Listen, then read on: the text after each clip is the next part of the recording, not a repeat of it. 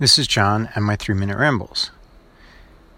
As a UX researcher, I was always amazed by how much information you could get from customers with even a really, really crappy working prototype of some kind.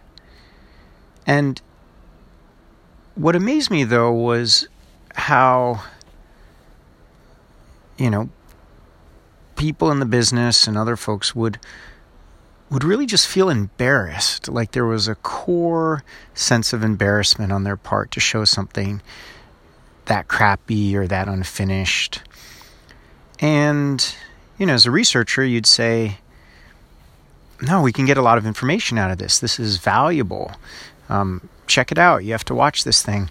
And it was only until they watched it, until they participated, that they started to understand that this was valuable, and that often customers really appreciated the opportunity to do that. And, I think when I say that, people imagine maybe a consumer app, or they imagine, going down to Starbucks and showing some prototype. But even these days in some business-to-business environments, people have a fairly high standard for UX because of the consumer apps they use.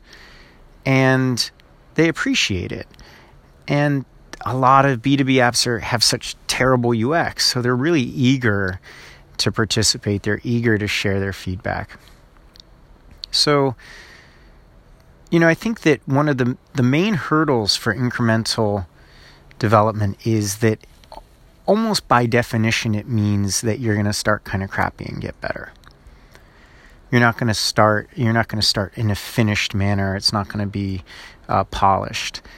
And you have to take that leap of faith that you're going to get something out there, and it's not going to be the best you can do. And that can feel a little counterintuitive.